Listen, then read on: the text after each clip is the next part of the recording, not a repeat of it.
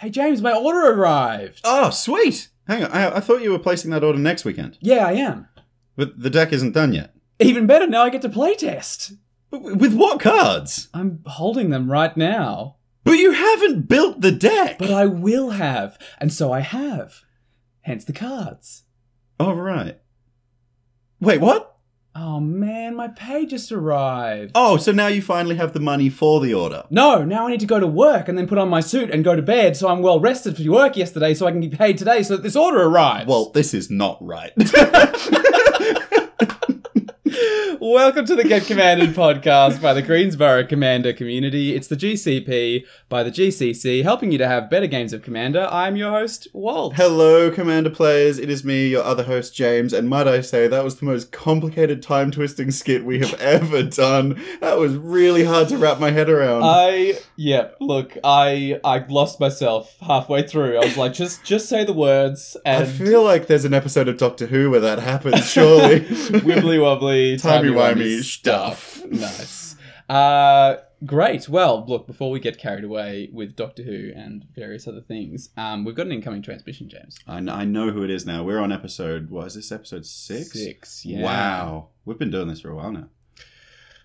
6 episodes worth of time. 6 episodes worth of time, which is, in fairness, after the last episode, a very long time. Oh my goodness, yes. Thanks for sticking with us for that last one. I promise this one won't be quite as long if me and James can rein ourselves in. But look, the Space Commanders, they're coming in. It's from the deep depths of the galaxy. It's time to get commanded. The order in which you make game actions is important.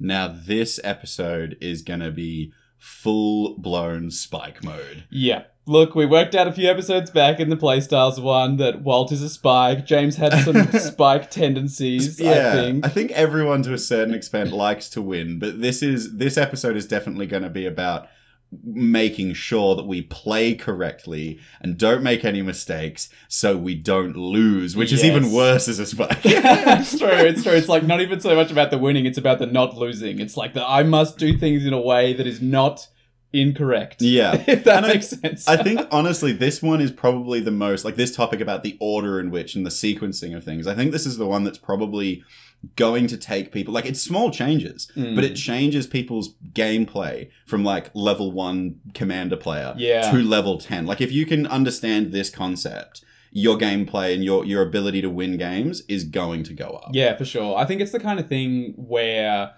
like once you're aware of the decisions that you're already making in the game, you will just naturally get better at this, right? Yeah, like 100%. once, because you start to see the way that the cards interact. And so, you're just going to get better once you start noticing that. And I think like, and I know because like we play with so many different people. Our community is getting bigger and bigger and bigger. And we've played with, people that are day 1 Commander players to people that have been playing Commander for about as long as the game Magic has existed. And it's like, it's now easy to see that the people with like a lot of experience see these game actions and the sequencing of things as almost second nature.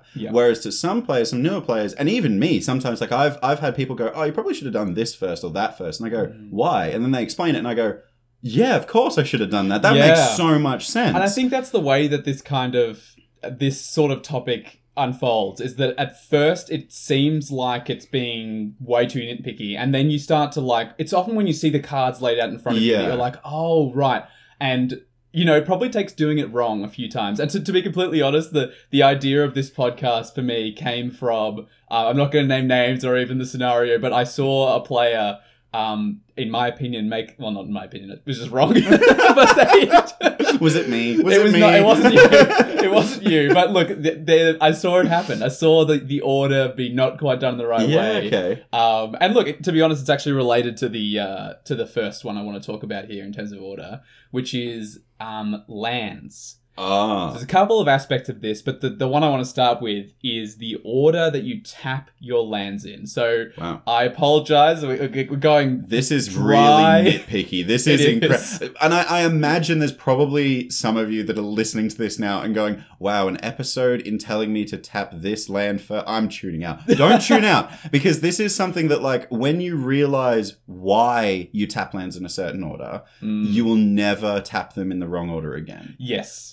I completely agree. And so I'm going to get straight into what my Yeah. recommendation for tapping them, which is, and look, the caveat that goes right off the bat in terms of tapping your lands is the exception is always going to be lands that have some kind of other ability. Like, they kind of exist in their own world, right? That have an activated ability. Yeah, yeah. Like Inventor's Fair or something. Yeah, Inventor's Fair, or like the Bonder's Enclave, the one that... Great underrated card in my Yeah, opinion. yeah. So, Like, I think you pay 3, tap it, you draw a card. War Room. Yeah, yeah. So anything that does that, you can always think of that as being your primary thing. Like, do I want to draw a card with it? But assuming that there's no lands that do that, Mm-hmm. you should always tap your colorless lands first, Mm-hmm. then your basics, Makes sense. and then your lands that tap for multiple colors. You like your dual lands, your triomes. Yes. Yeah. So basically, like, what will happen if you don't do this is you might get towards the end of the sequence of things you want to cast in your turn and realize, oh crap, I need a white mana to cast this spell in my hand, this Path to Exile that I really need to cast this turn. And because I've tapped my lands wrong, I don't have can't a white do source this now. left. Yeah, and so like, look, some amount of it is going to be planning ahead, but also if you leave those lands that produce multiple colors until the end, you're just going to end up in this situation a lot less, right? Because You've got options. Yeah, you get to the end of your turn, you'll be like, oh, right, I wanted to cast this Path of Exile. Oh, cool, I have these 3 lands that all tap for blue or white. So And let's I'm say, set. for example, we're in an Azorius deck, right? Yeah. In our hand, we've got a bunch of creatures that we want to slam on the field, but Yep. we've also got a counterspell and a Swords to Plowshares. So we need to leave up essentially 3 lands. But they all need to tap for at least 2 blue or 1 white so we can do something. So like Yes. having multicolored lands allows us to have those interactions. Let's say we end up tapping out and we only have 2 lands, but one of them's a dual land. Now we can either counterspell or Path to Exile. And those are going to be the situations that you're gonna notice this the most. And look, it's the kind of thing where if you do it right, it's kind of like a paradox of the way the human mind works. You're not going to notice that you've done it right because you got to play the spells. Yeah, right. it worked. yeah. But I'm sure a lot of you can think of a time where you did do this wrong, right? Oh, where you tap your 100%. lands and you got to the end of your turn, and you're like, oh, I really needed to cast this spell. Yeah. And I can't now. Yeah. And I think for people with like, especially people in, more colors than 2, this is a really important thing for you to think about. Yes. Because especially if it's an instant speed deck and you're holding mana up for responses and stuff, I think that it is incredibly important that if you're in 3 or more colors, you need to think about the way you're tapping lands. And I actually have a piece of advice or a way to train yourself to do this, because Sure. I think a lot of us are very forgiving at a commander table, especially when it's not competitive. I'll tap lands and I'll be like, oh, shit, can I change the way I tap? So and most I can... people are fine with that, aren't Exactly, they? and most of the time you'll be at a table and everyone will be like, oh yeah, don't worry about it, untap a land. You would have been able to do this, it's not hidden information, it's fine, and all that kind of stuff.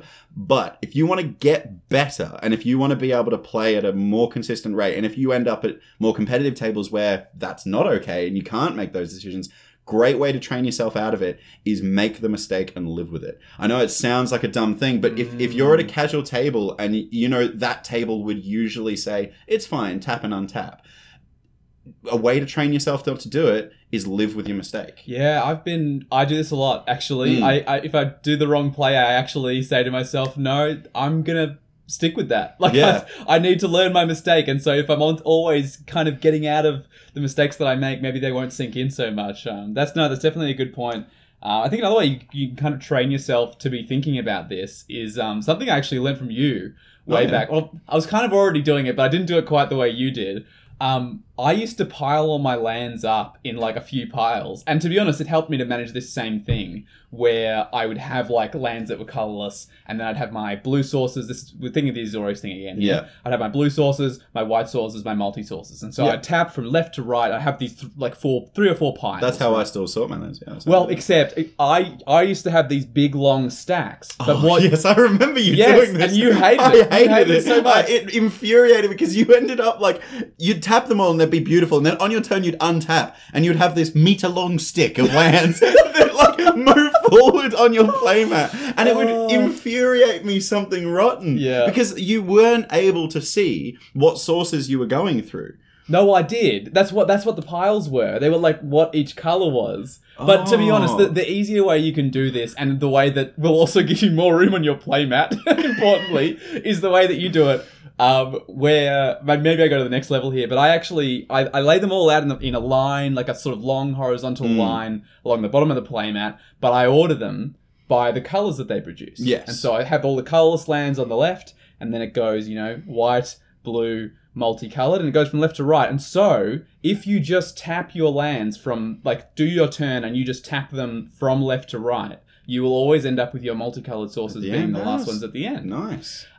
This is next level anal stuff, but if there's one thing I can tell you to do, it's to not do the thing that I think I see a lot of players do, which is just have their lands just sort of haphazardly all over the place, like any order, any whatever. Okay, I'm going to go one step further here. Are you the type of player that puts their mana rocks, the artifacts, in that line of lands? Because I am an avid no, because they're a non-land permanent, and that's an important title in the game. I have my lands, at the bottom of the playmat in a row, in a horizontal line, and then I have above that other mana sources from enchantments or artifacts or something like that. I hate it when people mix them up, because then if someone does a Overlord Cyclonic Rift and all non-land permanents go to hand, the amount of times I've caught people out by being like, hey, we Cyclonic Rifted 2 turns ago and you've got a Sol Ring in your lands. Yeah. I'm like, that's a non-land permanent, that should be back in your hand. Yes. No, I definitely used to be someone who put my mana rocks all in with the lands, and then it was realizing, basically by playing against other people who did the same thing. Yeah. Where, I would cast spells, and I'd cast Reclamation Sage, enter the battlefield, destroy an artifact or an enchantment, and I'd look around the board and be like, oh, there's no artifact or enchantment. Okay, I won't do anything, because it's a May trigger. So I was just like, okay, I won't blow up anything. And then a couple of turns later, you realize that someone there's a Rakdos Signet over there. Yeah, there's a Rakdos Signet in that mana base, and you're kind of like, oh, it is important to keep them separate. I actually. Again, next level stuff. I have that line of lands on the bottom in the order that I've outlined. I have the mana rocks just above them, which I think a lot of people do, but I also order them in the same order. Wow, where the colorless, the Sol Rings on the left, the Mind Stones on the left. The more episodes we do, the right. the more episodes we do, the less surprising it is that you're a Spike. Since that episode, I think it was episode 3 or 4 that we did that. 3, I think. Yeah, and it's becoming more and more prevalent. It's probably one of my favorite episodes. If you've not listened to our Playstyles episode yet, go back and listen to it. I think it's got the most listens of any of them on SoundCloud. It was definitely the most spoken about at our store in the community. Yeah, people were really excited to talk about it. It's funny what captures people's attention. But anyway, that's one thing you can do. And that is definitely going to help you in the way you tap your lands. But there is another really important thing to think about with lands. It's when you play it on your turn. Because I'm not sure if you've seen, you've watched Pro Tour Magic and people at high levels playing Magic, I don't think I've watched a lot of Pro Tour stuff, but I've definitely watched pros stream Magic on Twitch. So similar thing. So and when pro players play, there's something that I immediately identified that's different for how us casual Commander players play, is the way their turn usually goes is this. It's untap, upkeep, draw, right, go to combat. They completely skip their first main phase, and that's because they don't even play a land on their first main phase. This is the thing. They will wait until they have the most amount of information to play their land. Well, you can also... I've definitely noticed that pros do this, and there's a particular reason, I think, behind some of it, which is... It's about concealing information. It's also kind of faking people out. Because I've definitely noticed the same thing where they often will not play the land in the first main phase, and they'll often play it in the second main phase. And if they're going to draw cards, they often play the land after they draw cards, which just it's one tiny detail. But it just so subtly tells your opponent that maybe you don't have any lands until you drew your cards. Oh, wow, that's really high-level bluffing. That's so deep. It's because then they're kind of they're fishing for lands. They probably don't have any more. And, if you... Let's say you're flooded, right? Let's say you have 5 lands in your hand and 1 non-land spell, right? If you untap, upkeep, draw, and you just drop a land straight away, people are like, he's got a handful of lands. There's a few lands in that hand, right? If you untap, upkeep, draw, go to combat, main phase 2, draw some cards, then play your land... people are kind of like, oh, there's He's considered his options here. Look yeah, at that, there's some other stuff in that Yeah. hand. Like, just it's the tiniest thing, Man, that but is it just wild. sends a little signal, to your opponent. About It's what really you're funny doing. because we did an episode on communicating and how like communicating is like a really powerful thing in Commander, and we very briefly spoke about things that you don't say often speak louder than words. Yes. These kind of game actions are one of those. Yeah, 100%. it's conveying as much as what you're saying is. I think definitely. And also, like when you said about like drawing cards, if you let's say for example you got it's like late game in Commander and you've got like 9 lands on the field already, but you've got 3 basics in your hand. If instead of untap, upkeep, draw, play land, if you're going to draw cards on your turn, you might untap, upkeep, draw, go to combat, deal damage, that triggers something, you draw a card. You might hit Mystic Sanctuary. Play that, put spell on top, draw another card, draw a spell. That's way better than playing a planes. And this is definitely, it's similar to what I was saying before, where you'll notice when you do this wrong, because you will do what I think a lot of new players do. You'll untap, upkeep, draw, play your land, right? Straight away. A lot of new players do that. And then they do their whole turn, they draw a whole bunch of cards, and then they're like, oh, I'm going to play this land. And they play it, and then someone else at the table says, You've already played a land. Actually, you've already played a land this turn. I still do that, though. I do as well, for sure. I'm the type of person that goes, right, and now that I've played CEDH a little bit, I am starting to go to combat and do things on my second main phase and conceal information, do all that kind of stuff. But when I'm playing casually, I kind of forget that there's actually real in-game benefits of doing that kind of stuff. Yeah. So, sometimes when I'm playing casually, I'll be talking and playing lands and doing this kind of stuff and then forget that the order that I'm doing this in is actually really important. Yeah, I mean, Mystic Sanctuary is a great example. Like, if you wait and then draw the cards and then you get to play that Mystic Sanctuary, that's the difference between your next card being a mystery and your next card being the best instant or sorcery in your graveyard. Yeah. Right? Especially late in the game, I think a Mystic Sanctuary can often be backbreaking for your opponents. Like, if you get to put your Wrath, your board wipe, or back on another top of your X-Spell library, thing from and Zaxara or yeah, something an like X that. spell, your targeted removal. Like, you have so much control over your destiny if you get to play that Mystic Sanctuary at the right time. But yeah, if you're doing the untap, upkeep, draw, play land thing, you're gonna miss it. You're gonna have times where you'll draw that Mystic Sanctuary and go, man, I wish I had waited. If I just waited that little bit. And even thinking about you might cast like a Reckless Impulse, and that says you can play lands from it. So Reckless Impulse is you exile the top 2 cards from your library, you can play them this turn. I think that's until the end of next turn. Until the end of your next turn. Yeah, 1 in a red sorcery, I think. So, for example, if you've got lands in exile from one of those impulse draw type effects, play those lands because they're going to go away. Keep the lands in your hand, so that way you can keep hitting land drops. Yeah, for sure. I think it's something people forget about, the way that, like, the cards that you draw. Because often when you exile cards from the top of your library and you can play them, it feels like drawing cards. Even on, when you look at Arena, it literally is right next to your hand. The way they lay it out on Arena. It's true. It's like, it's right there. It implies that it's something you have access to, right? But the thing is, almost all of those cards that do that have a timing restriction on them. But the cards in your hand don't have a timing restriction on them. No. So you should always be playing your lands from exile before you play the ones in your hand, right? And I did just also think as well, like, sometimes the order in which you do things also includes the order in which you don't do things as well. Right. Bear with me here. For example, if you're playing if you're playing a mono black deck and they've got a lot of discard effects in their deck and you've seen it before, if you draw like a land, but you've already got a huge mana base you're already set up, maybe just don't play that land. That way you can discard it. Yeah. So when they say, all right, all players discard a land, you go, right, pitch your planes, done.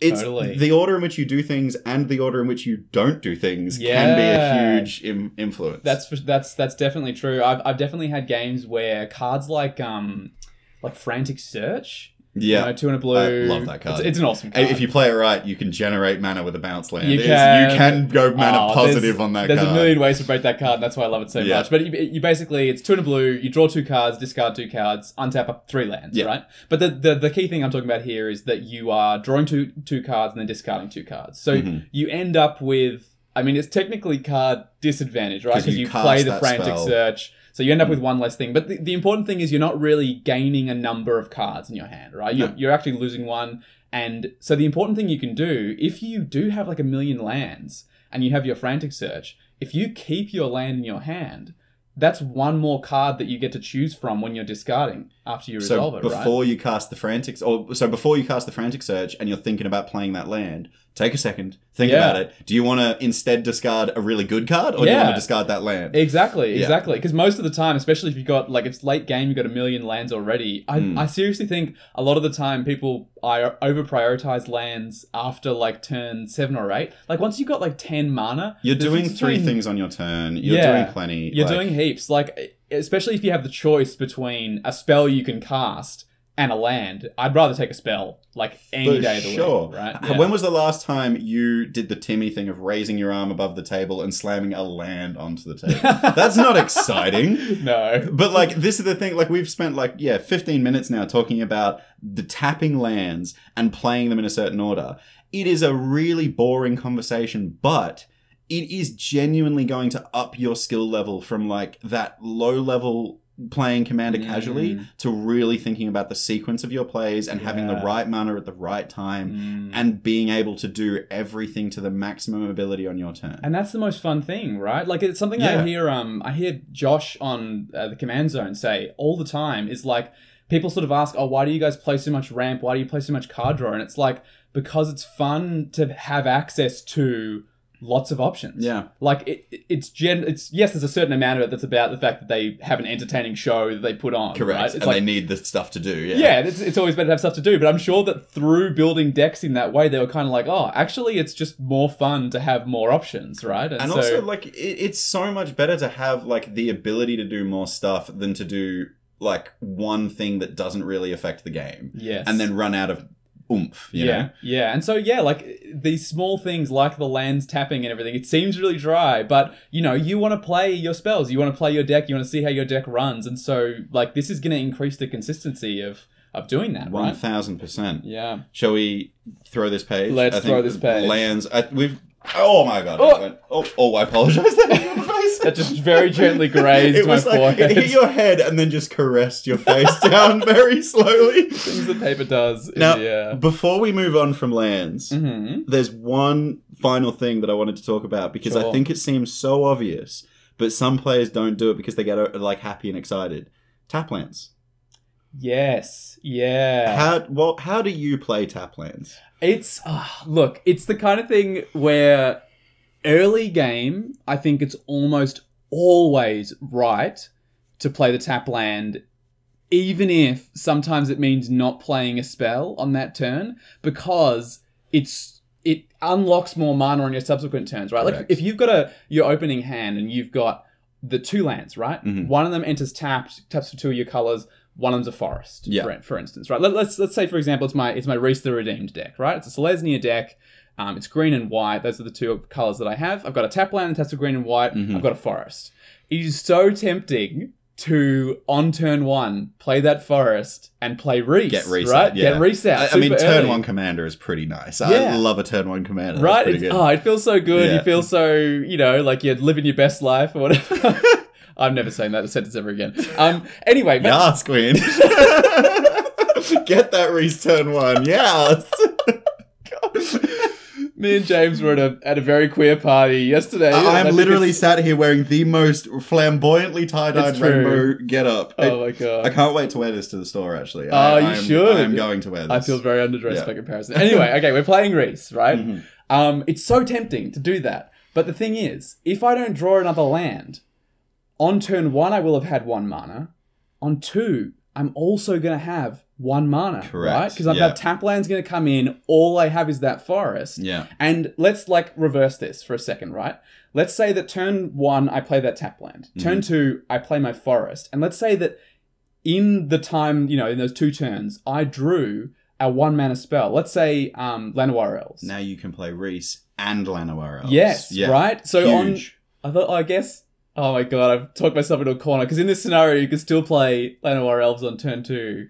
But you can't do both of them. So if the only 2 lands in your hand were the forest and the tap land, and you play the forest first, cast Reese, then you play that. Oh, you could do that. Yeah, You still end up with that. But I see what you're saying, because like if you think about the mana curve being on turn 1, you have 1 mana. On turn 2, you have 2 mana. Yeah. 3, so on and so Yes, forth. If you true. think about the importance of the type of spells you're casting at those mana curves, you have to be able to think and also this is another huge thing. Think about the way your deck plays out. And this is, again, what we refer to as spiky as hell, is thinking about the curve of your deck and how it plays out. Because in your deck, you know that you're going to want 5 mana by turn 4 to do these 2 things, or this 1 5 mana thing.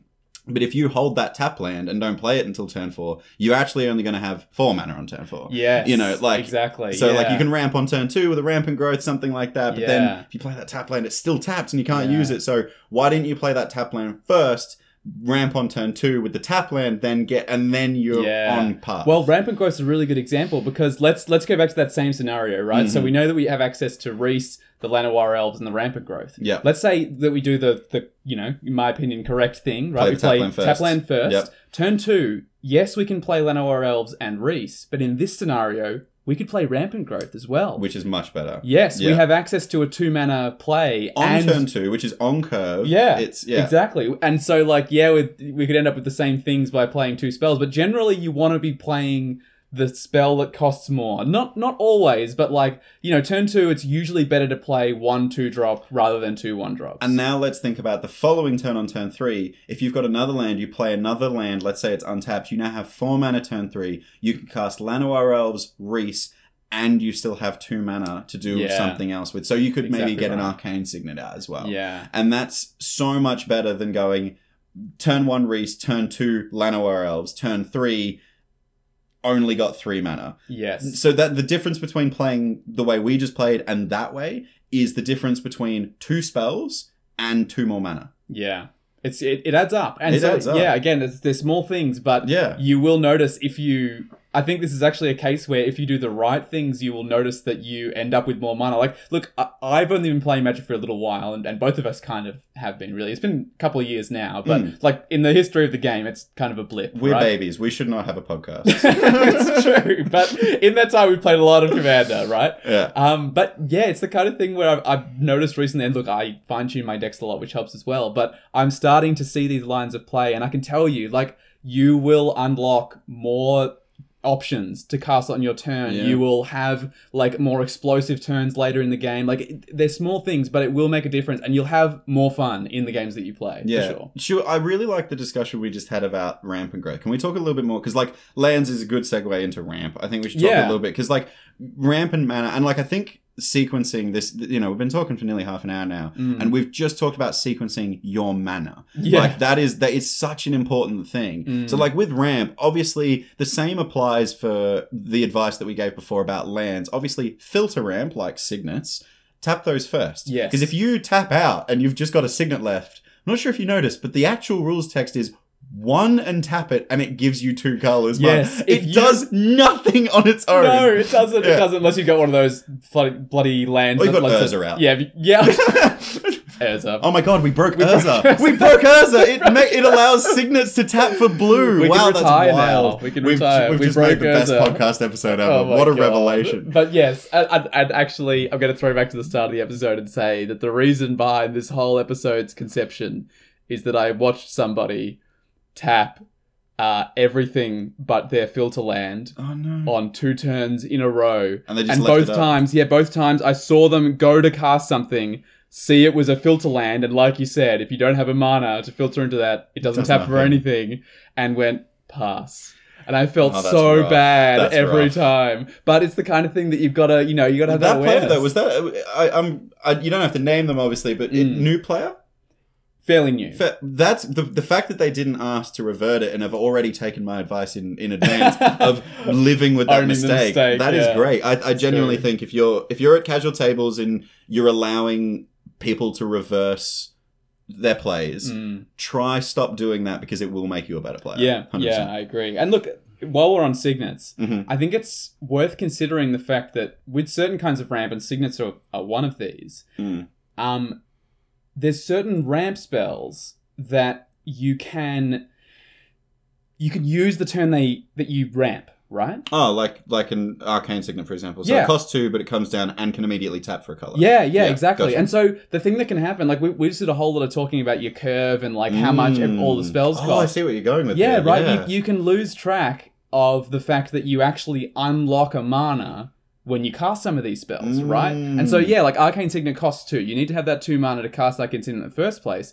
But if you have subsequent things you want to cast, you have 1 more mana on that turn That's nice. than you did before. And so I kind of do a little weird arithmetic in my head where I subtract 1 from the mana value of one of those spells when I cast it. When I'm trying to calculate in my hand, right? If I'm going So Arcane Signet in your head says it costs 1 mana. Yes. Right. Okay, On that turn, That right? makes a lot of sense because, like, and you think about, like, okay, in that subsequent thought process, Soul Ring is +1. Yes. It's it literally is.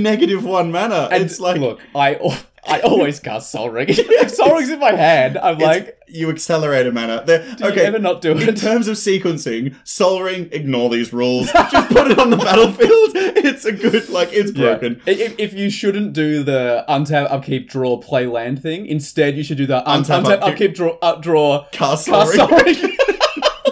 And that's the advice. But also, this actually goes into a play, right? If you've, I know this is super, super obvious, and is no one in this podcast is going to listen to this next piece of advice and go, I've never thought about that before. But like on turn 1, if you've got a Soul Ring, you can go turn 1 land, and realistically, if you've got a tap land or an untap land, maybe it's best to go Soul Ring turn 1 because then you can go Soul Ring, Signet, and then untap on turn 2 with 4 mana. 5 if you hit your land drop, I think. Yeah, 5 if you hit a land drop, but if you've got that tap land, you can play that, but you've still got 4 mana. Do you see what I'm saying? Yeah, totally. Now, there's a whole other conversation there about do you turn 1 Soul Ring Signet pass because you immediately become the threat. You've said to me before, I've definitely heard you specifically say that if you have a Soul Ring, you will not play it turn 1 so that you don't look like the Correct. threat. I mean, everyone loves turn 1 Soul Rings, but the second you do it, I mean, our store, the pointy finger and threat thing has become a ubiquitous joke in our store. Yeah. I think it's pretty common. It's pretty everywhere, common right? around the world. Yeah. I'm sure of it. If there's another word that is used, I'm so curious. Comment in the comment section if there's another word for threat player that's used around the world. But like, That isn't James. James sits down at a table. James! But like, I now actively don't play Soul Ring on turn 1 because of that effect. But if I can see a line where I'm going to have 5 mana available to me on turn 2, I will do it. Because then I can kind of back up that threat. Because sometimes you go Soul Ring Signet pass, turn 2 comes around, you've got 4-5 mana, and you're like, pass. Like, I've got nothing in my hand now. I'm ramped out. I just like it on the record that James did a little like coy shrug when he said pass. He was like, pass. I love how you managed to encapsulate a body movement with an accent, with like a tone. Pass. Pass. Nice. Yeah, well, look, Soul Ring breaks all the rules. Yes. But in terms of, there is going to be those mana rocks that give you more mana, like Yeah. Soul Ring. But yeah, like Arcane Signet. And there's ramp spells that do this, right? Yeah, 100%. Harrow screws my brain. I'm not going to lie. When I try and do the maths, because it's like, it costs 3, but you sack a land, So you go 1 down. but you get 2 more. So you go 1 up. Right? You go 1. Hold on, you Yeah. pay... No, the turn you... In total, you've ramped 1, right? Because you've lost 1 land and gotten 2. But they come in untapped. Yes. So, but like in terms of like the grand scheme of things, you've ramped ahead by 1. But on the turn that you play it, it costs 1. For the record, Walt and I are now both like looking into the distance doing mental arithmetic. Trying to mathematically work out if Harrow accelerates you on the turn it comes down. It definitely does. It does. Because you pay 3 and you get 2 on that turn. So like it costs 1. If you have the 3 mana, it costs you 1. So right? it's basically like an arcade. So you take like your mental arithmetic you do for Arcane Signet being 1 mana instead of 2. Yeah. Harrow is basically 1 green. Yeah, pretty much. cool. And Yeah. also like it can fix colors. Harrow's sick. Harrow's a great card. Play Harrow. Yeah, Harrow. Yeah, if last episode we recommended a lot of cards. If this episode gets you one, Harrow's great. Yeah, I think in general, there's a few spells I'd play first, and I'm probably going to mention one in a second, but I think if you have any synergy with the fact that you're sacrificing a land to do that, like if you have Ramunap Excavator in your Oh, deck, so Crucible good. of Worlds. If you're playing any kind of mill strat where you care about the number of cards in your bin, Playing flashback stuff. Or, anything. Oh, Splendid Reclamation returns all your lands Mwah. to Love the that. battlefield tapped. Yeah, By the way, I recently in my 5 deck, Splendid Reclamation's now in it. I Yeah. finally got one. Cool. Best play ever. You know Zuranorb? Do you know that card? No. It's a 0 you mana sack a land to artifact. gain 2 life? I tapped out, floated the mana, sacked all of them to Zuranorb, gained and it's 5 life. I gained 10, 15, 20 life, something ridiculous. And then it was right, with the floating mana, Splendid Reclamation. Landfall triggers, baby! That's nuts. It was That's good. disgusting.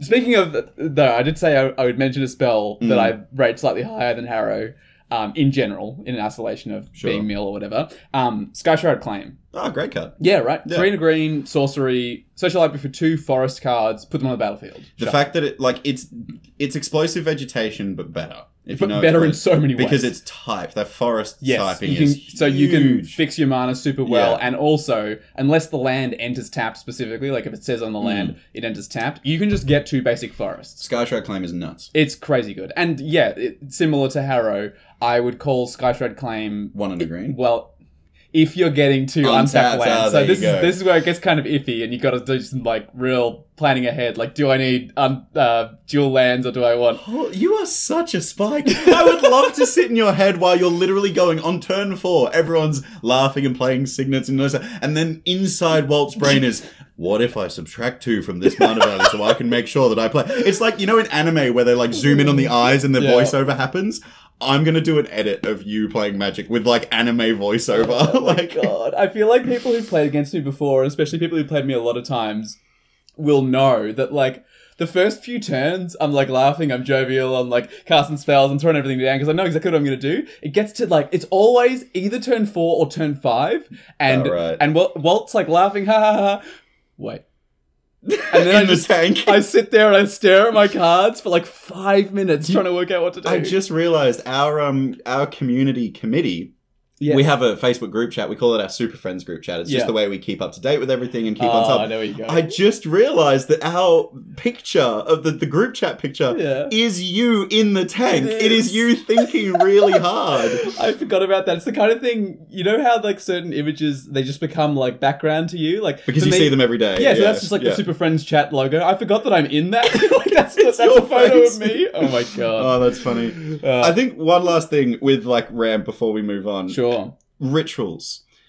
Oh yeah. It's a really interesting thing about I ramp. feel because sorry, I'm going to stop you right Yeah. there. I feel like we should explain what rituals are because we do have some newer listeners. Great point. Do you want to define a ritual? Sure. A ritual is a spell that usually doesn't really get you lands. It produces more mana than what you paid. Correct. Doesn't always. Some of them have, caveats. Like Songs of the Damned is a black for an instant. You add a black to your mana pool for each creature card in your graveyard, right? So it doesn't always add more mana than it makes, but it often does. And right? another great example, because I'm referencing rituals here because I play a lot of Izzet, and Izzet love ritual spells the because red it allows ones, you yeah. to pop off really quick. A really great one that's become really popularized is Jeska's Will.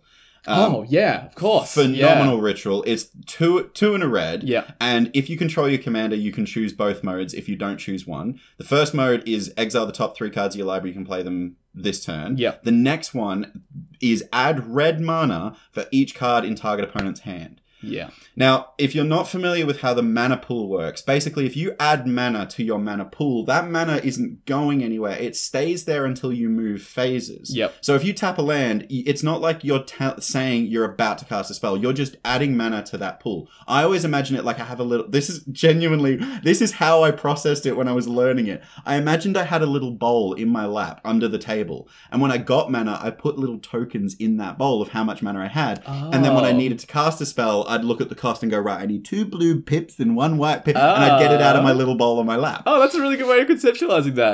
Now I've actually used it to explain it to players, and it does help. So if you're wondering what mana pool is, that's how to do it. So for example, when you cast Jeska's Will and you get 7 red, let's say someone's got 7 cards in your hand, imagine you've got 7 red mana tokens in your little bowl on your lap, right? Yeah. And now you can do more things. Because let's say it's turn 3. You cast that, now you've got 7 red on turn 3 by paying 3. That is huge. So now you can cast 2-3 things. Yes. I think the other thing to think about with these rituals, specifically ones that only add one color. This is a huge thing. And when it's at CDH, Jeska's Will is such a common card at CDH. And in red-blue decks, it's such a thing. Because you want to make sure you use red sources or colorless sources to cast Jeska's Will or the Mana Geyser or whatever the ritual is. Right. So that way you have access to blue so you can cast other spells that maybe have blue in the cost or something like that. Yeah. It sort of just makes sense, right? Like if you're going to be spending your, your red stuff from your pool to get more red, or if you're going to spend anything from your pool to get more red, but you also are going to need blue at some point, you should spend your red, right? Because you're going to end up with more red. Yeah, that totally makes sense. And so the same would apply. There's a few of those. I mean, I mentioned the Black One, Songs of the Damned. Dark Ritual's the same thing. Dark Ritual's gorgeous. Love Dark Ritual. Dark Ritual's you're never gonna have that problem because you have to play black to get 3 black. But that's a good point. yes, Mana Geyser is definitely one I've seen people do wrong. Where I've seen people tap their, in that case, blue sources. Yeah. To pay the 3 generic mana, and then they pay red, and then they're kind of like, oh man, I've got 20 red, but they've got blue. They've got no blue. I've got one card in my hand that needs 1 blue pip, and I didn't. Yeah. And like, my signet's untapped. Use the signet to filter into it. Like, do that. Yeah. Wow, this is. Sure. I genuinely saw when I was sat at home, and obviously we get the Space Command in advance. We get an email. Spoiler alert: we actually do talk to the Space Commanders before the episode. We get to plan it a little bit. I know it's breaking the law of the podcast here, but when I was thinking about this, I was like, this isn't really a big episode.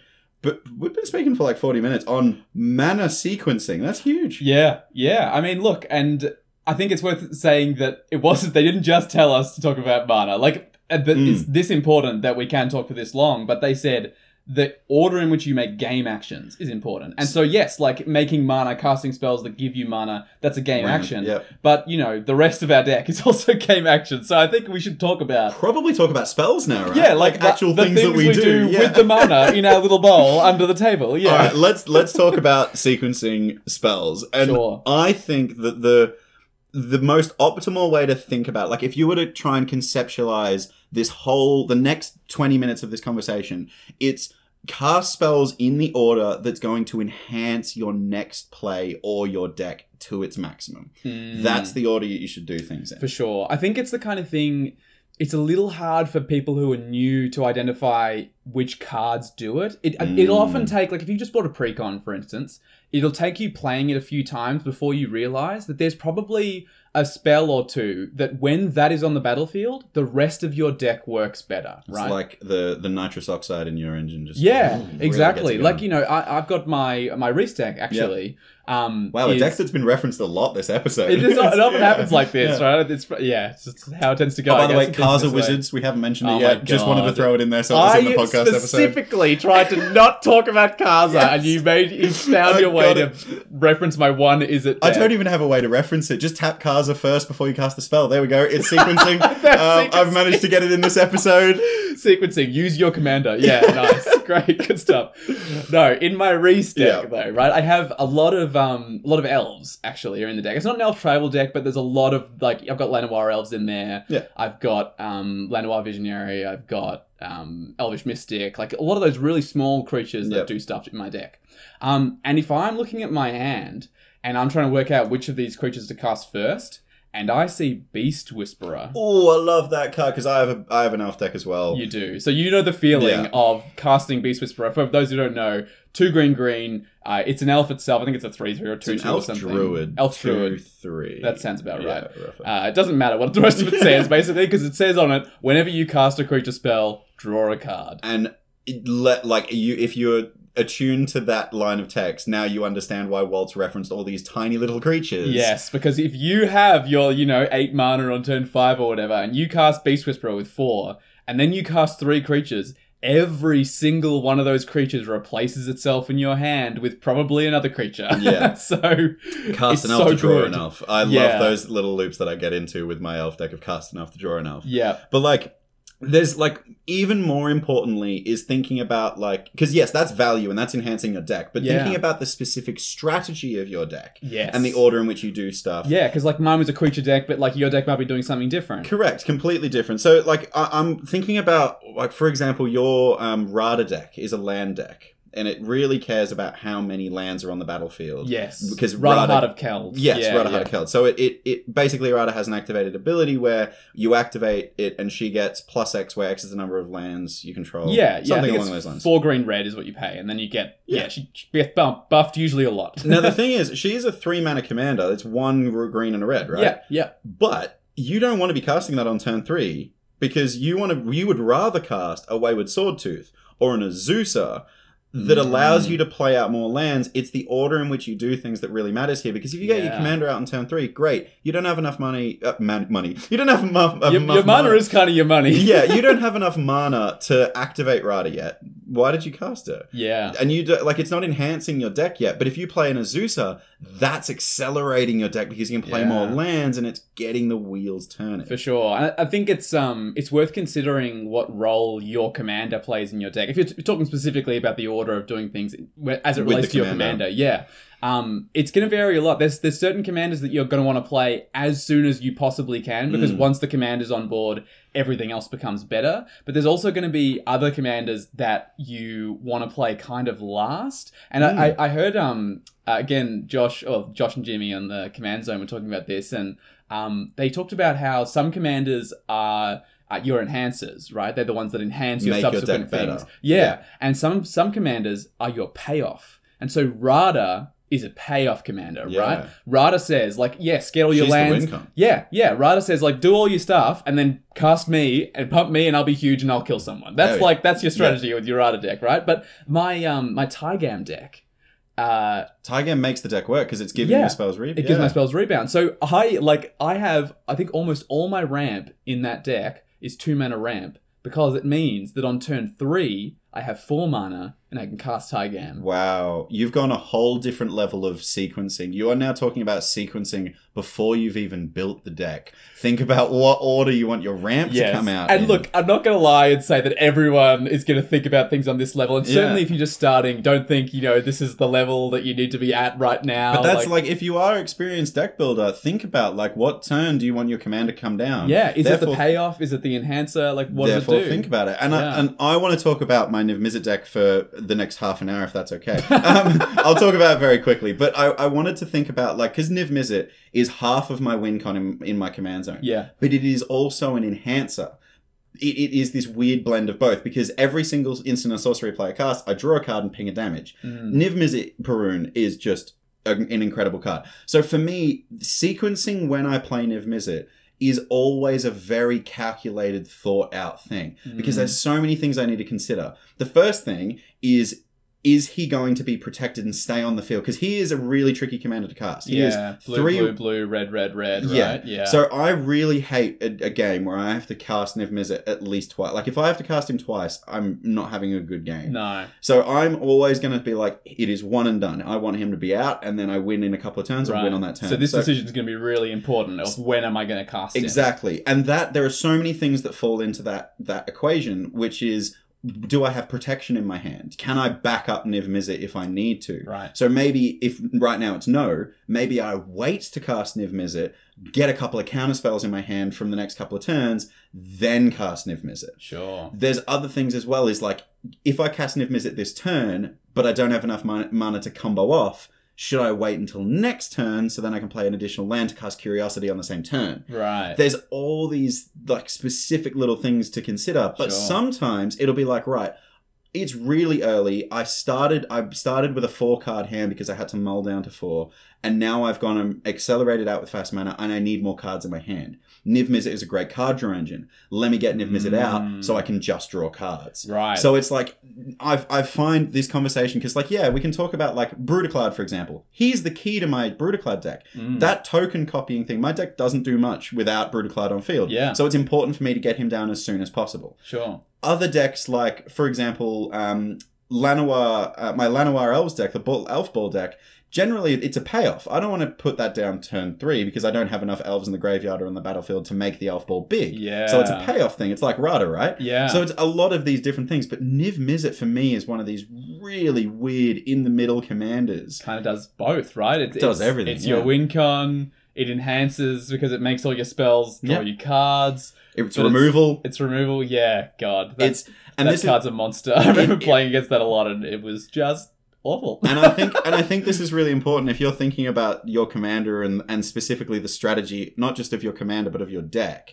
Think about when you want to be playing certain spells. Yeah. Because it is going to change the outcome of your game. And also the other thing that I will say as well is while we're on this topic of try not to be greedy. Because sometimes you can be greedy and empty your hand and you run it into a board wipe. Yeah. And now you've sequenced wrong because you didn't take into consideration what your opponents are about to do. That's like next level sequencing for sure. I mean, I feel like that's almost... We can almost do a whole episode for sure on that. But, and we kind of did, I guess, because we talked about responding. We touched on that a lot. Yeah, we did. Thinking about what your opponents are doing. Yeah. But, I think that's definitely a really good point is what does your commander do for your deck? And also, like, when do I play the spell that makes every subsequent thing better?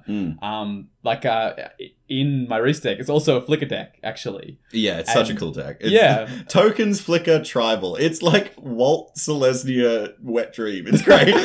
It's very me, that's for sure. And probably like one of the best cards in the deck, because it's a Flicker deck, so it's got a lot of enter the battlefield creatures, is Panharmonicon. Oh yeah, huge. But I have definitely before made the mistake of like tapping out for Panharmonicon and not doing anything that turn. So for those who don't know, Panharmonicon, I'm not going to go into the text of the card. It basically doubles your ETBs. Not for everything, but in a Flicker deck, everything that matters happens twice. It's like you build the deck around the card. Yeah, basically. Like it's just amazing. Such a good enhancer. Makes absolutely everything better that you do. But it does nothing on its own. So if you are on your turn tapping out for Panharmonicon, how much you've got nothing else. Is it 4 mana? 4 mana. 4 mana Panharmonicon. It's an artifact. And then you're passing around the table, someone's going to blow it up. Like, I'm sorry, but if people see Panharmonicon and they know you're playing a Flicker deck, they're like, right, that's the best card in that deck. I'm destroying it. And if that gets destroyed, you've got nothing out of it. You've paid 4 mana for nothing. That's like going for a run and forgetting to record it on your Apple Watch. Why did I even go? It doesn't even count. Fuck that. Health? I don't need that. But like, and other cards that like fall into that category, like Aetherflux Reservoir.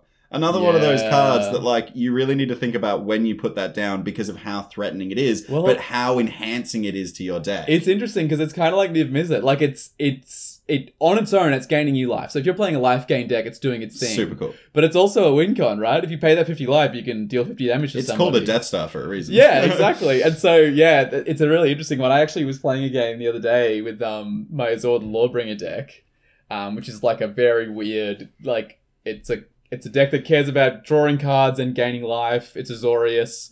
Anyway, it's a weird deck, but one of the strategies is life gain. Yeah. And in my hand, I had Angel of Vitality and Aetherflux Reservoir. And it took me a really long time to work out which one to do, because Angel of Vitality has a couple of lines of text, but the main thing it does is if you would gain life, you gain 1 more instead. And then Aetherflux gains you life when you cast spells. And so I was like, do I play Angel of Vitality first? So then when I Aetherflux, like my next spells will gain me more life, or do I play Aetherflux first to gain life off casting Angel of Vitality, but I won't gain more because it's on the stack and it's not on the battlefield yet? Yeah. Oh, did you figure out the math? Did you do it? I mean, to be honest, the simple solution was that I didn't realize how much mana I had, and they were the only 2 spells I could cast. Oh, so it didn't really matter? It didn't matter because the scenarios were, okay, cast Angel of Vitality, cast Aetherflux Reservoir, gain no life. Nothing happens. Yeah, so in that situation, it is just objectively better to play Aetherflux first because you gain 2 life on the second spell. Exactly, of Angel of Vitality. But if I had a third spell, I think I probably would have gone...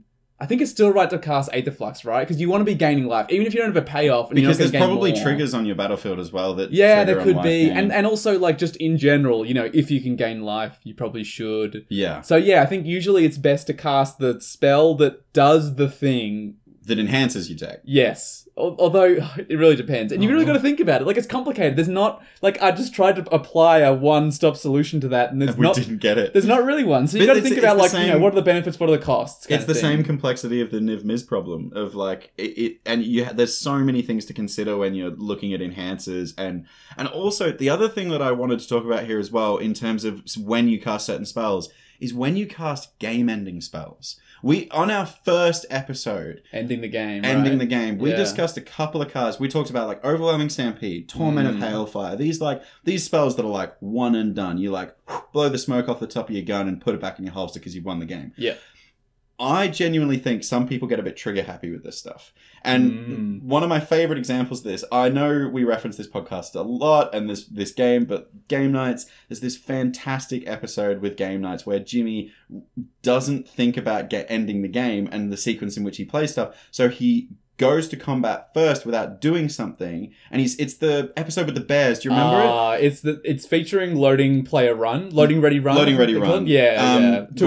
Graham. Well, it's Graham and also his partner, who unfortunately his name I can't remember right now. She played a vampire deck. I remember that. I think it was mono black.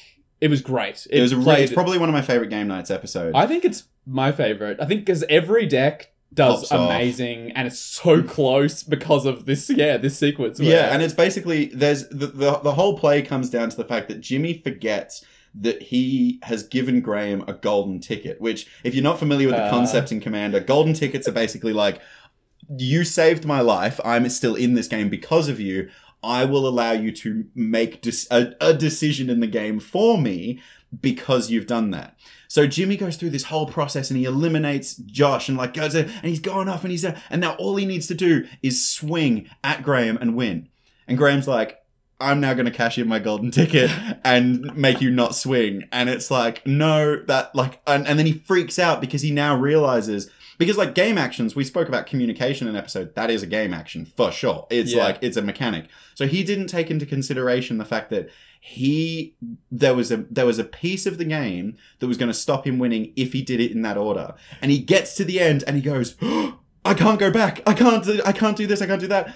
It is really funny to watch. I think actually, funnily enough, you might have that order slightly wrong, potentially. Really? I'm pretty sure you got it right that the going to combat is like the thing. The golden ticket, no, but the golden ticket, the way it's cashed in is that Graham wants to kill Jimmy. They realize the writing's on the wall with the bears, and Jimmy's like, "Oh, instead, I'm going to draw my library and kill myself." And Graham says, "With my golden ticket, I'm going to ask you to take no further actions on your turn, so that I can kill you with my bears."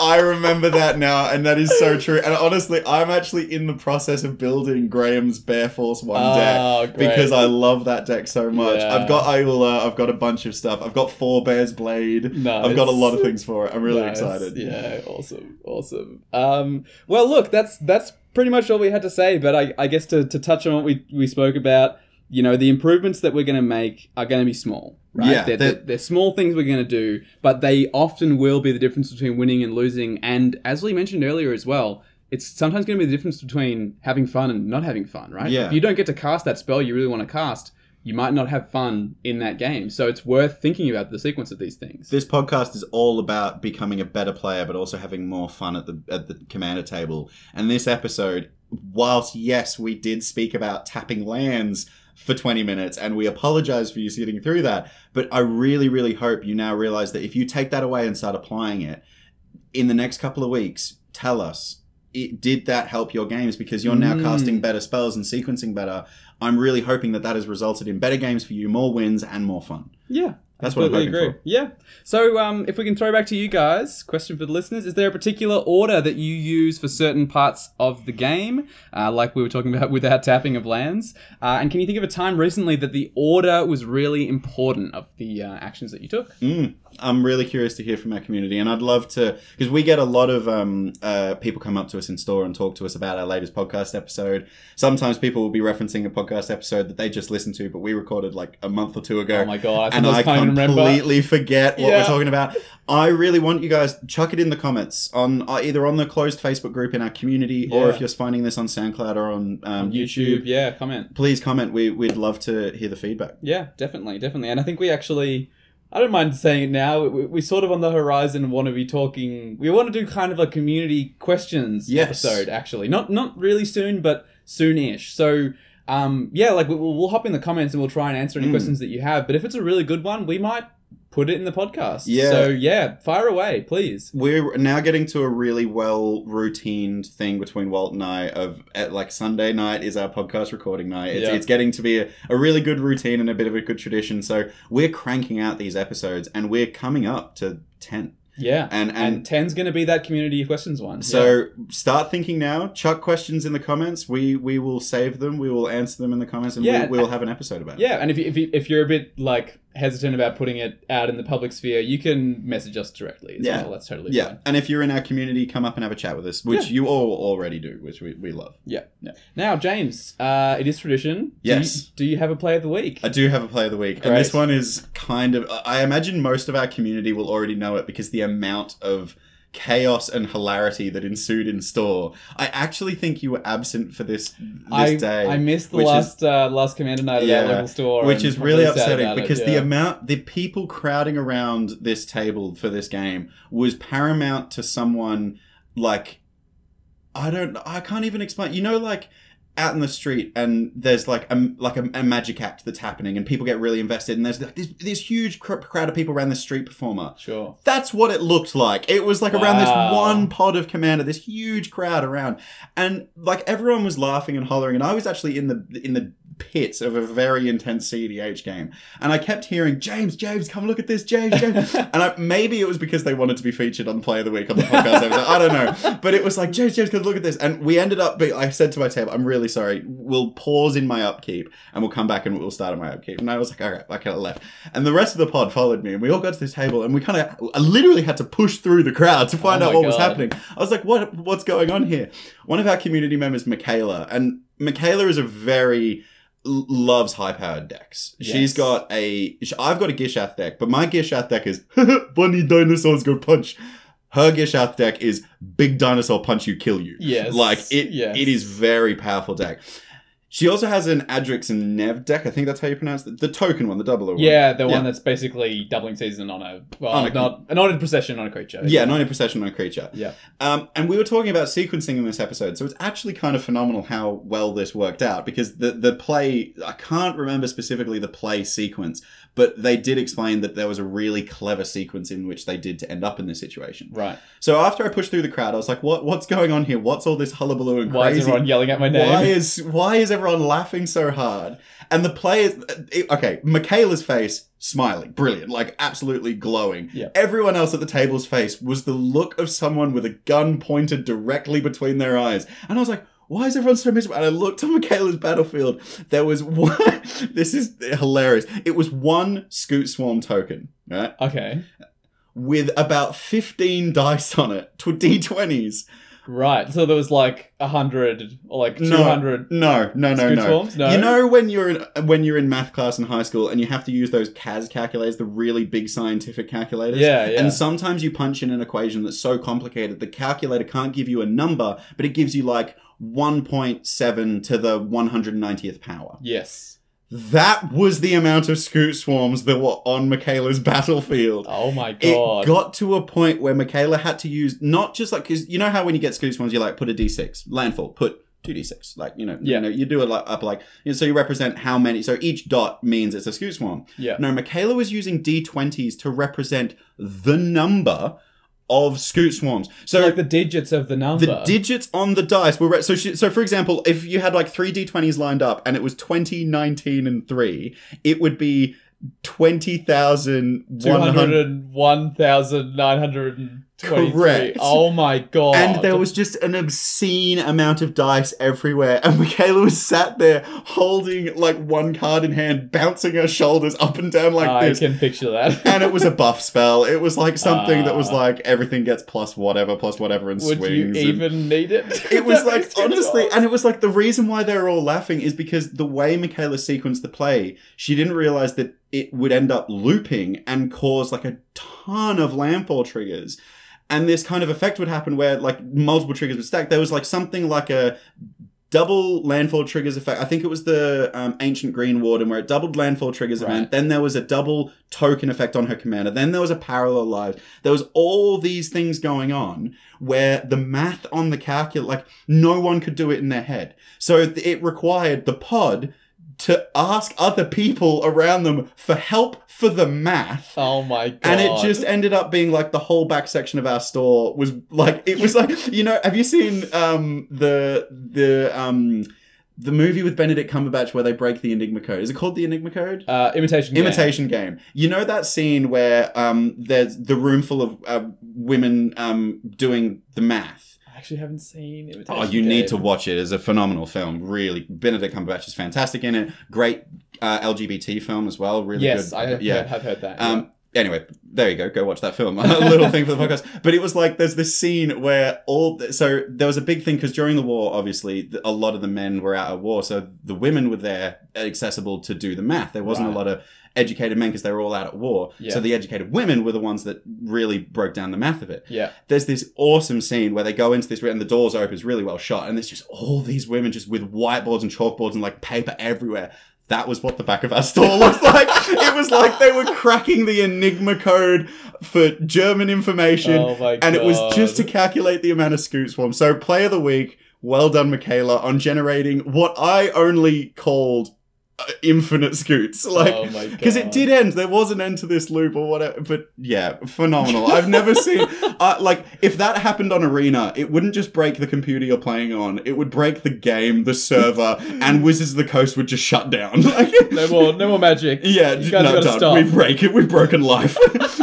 There's a point where, like, people just go, yeah, you know what? I'm going to concede here. Yeah, and maybe that's the one downside to Arena is that you reach board states where that would never happen because the person who you're playing against would say, okay, I'm done.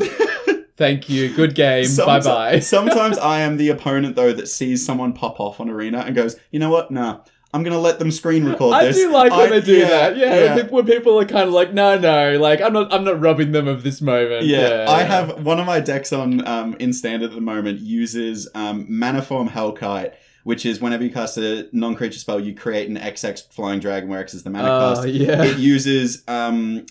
what's it called? Goldspan Dragon. Whenever it's targeted, you create a treasure token. Yes. And the card that breaks this combo is a card called Ancestral Anger, which is 1 red. It gets +X/+O, where X is the number of cards called Ancestral Anger in your graveyard. +1. +1, yeah. So the first one you cast is 1, then the second one is +2. Yeah. So, yeah. And so on. So if you target Goldspan Dragon, you get a treasure. So it generates you, and Goldspan Dragon allows you to sack it for 2. It's a spell that generates you mana. With Maniform Hellkite on board, you're generating a dragon, you're generating mana, you're cast, and because also Ancestral Anger draws you a card as well. Oh, it does too. It is one of these things, and I got into a game where, like, I was popping off. I had all 4 Ancestrals in my hand, and I was just going spam. And I was like, I'm waiting for my opponent to concede, and they didn't. So I, like, took a screenshot of the game state, and I was like, thank you for letting me do that. I appreciate you letting me go off. Well, that almost throws back to all of our episodes about communicating, where, like, sometimes rather than concede, it's better to let your opponent them have a good game. Their time in the sun. Great. Well, thanks for that, James, and we'll catch you all in the next one. See you next time. And the paper. Oh, yeah. There we go. Off it goes. Oh my. Whoa. James's life flashed before his eyes. All right. Goodbye. Goodbye.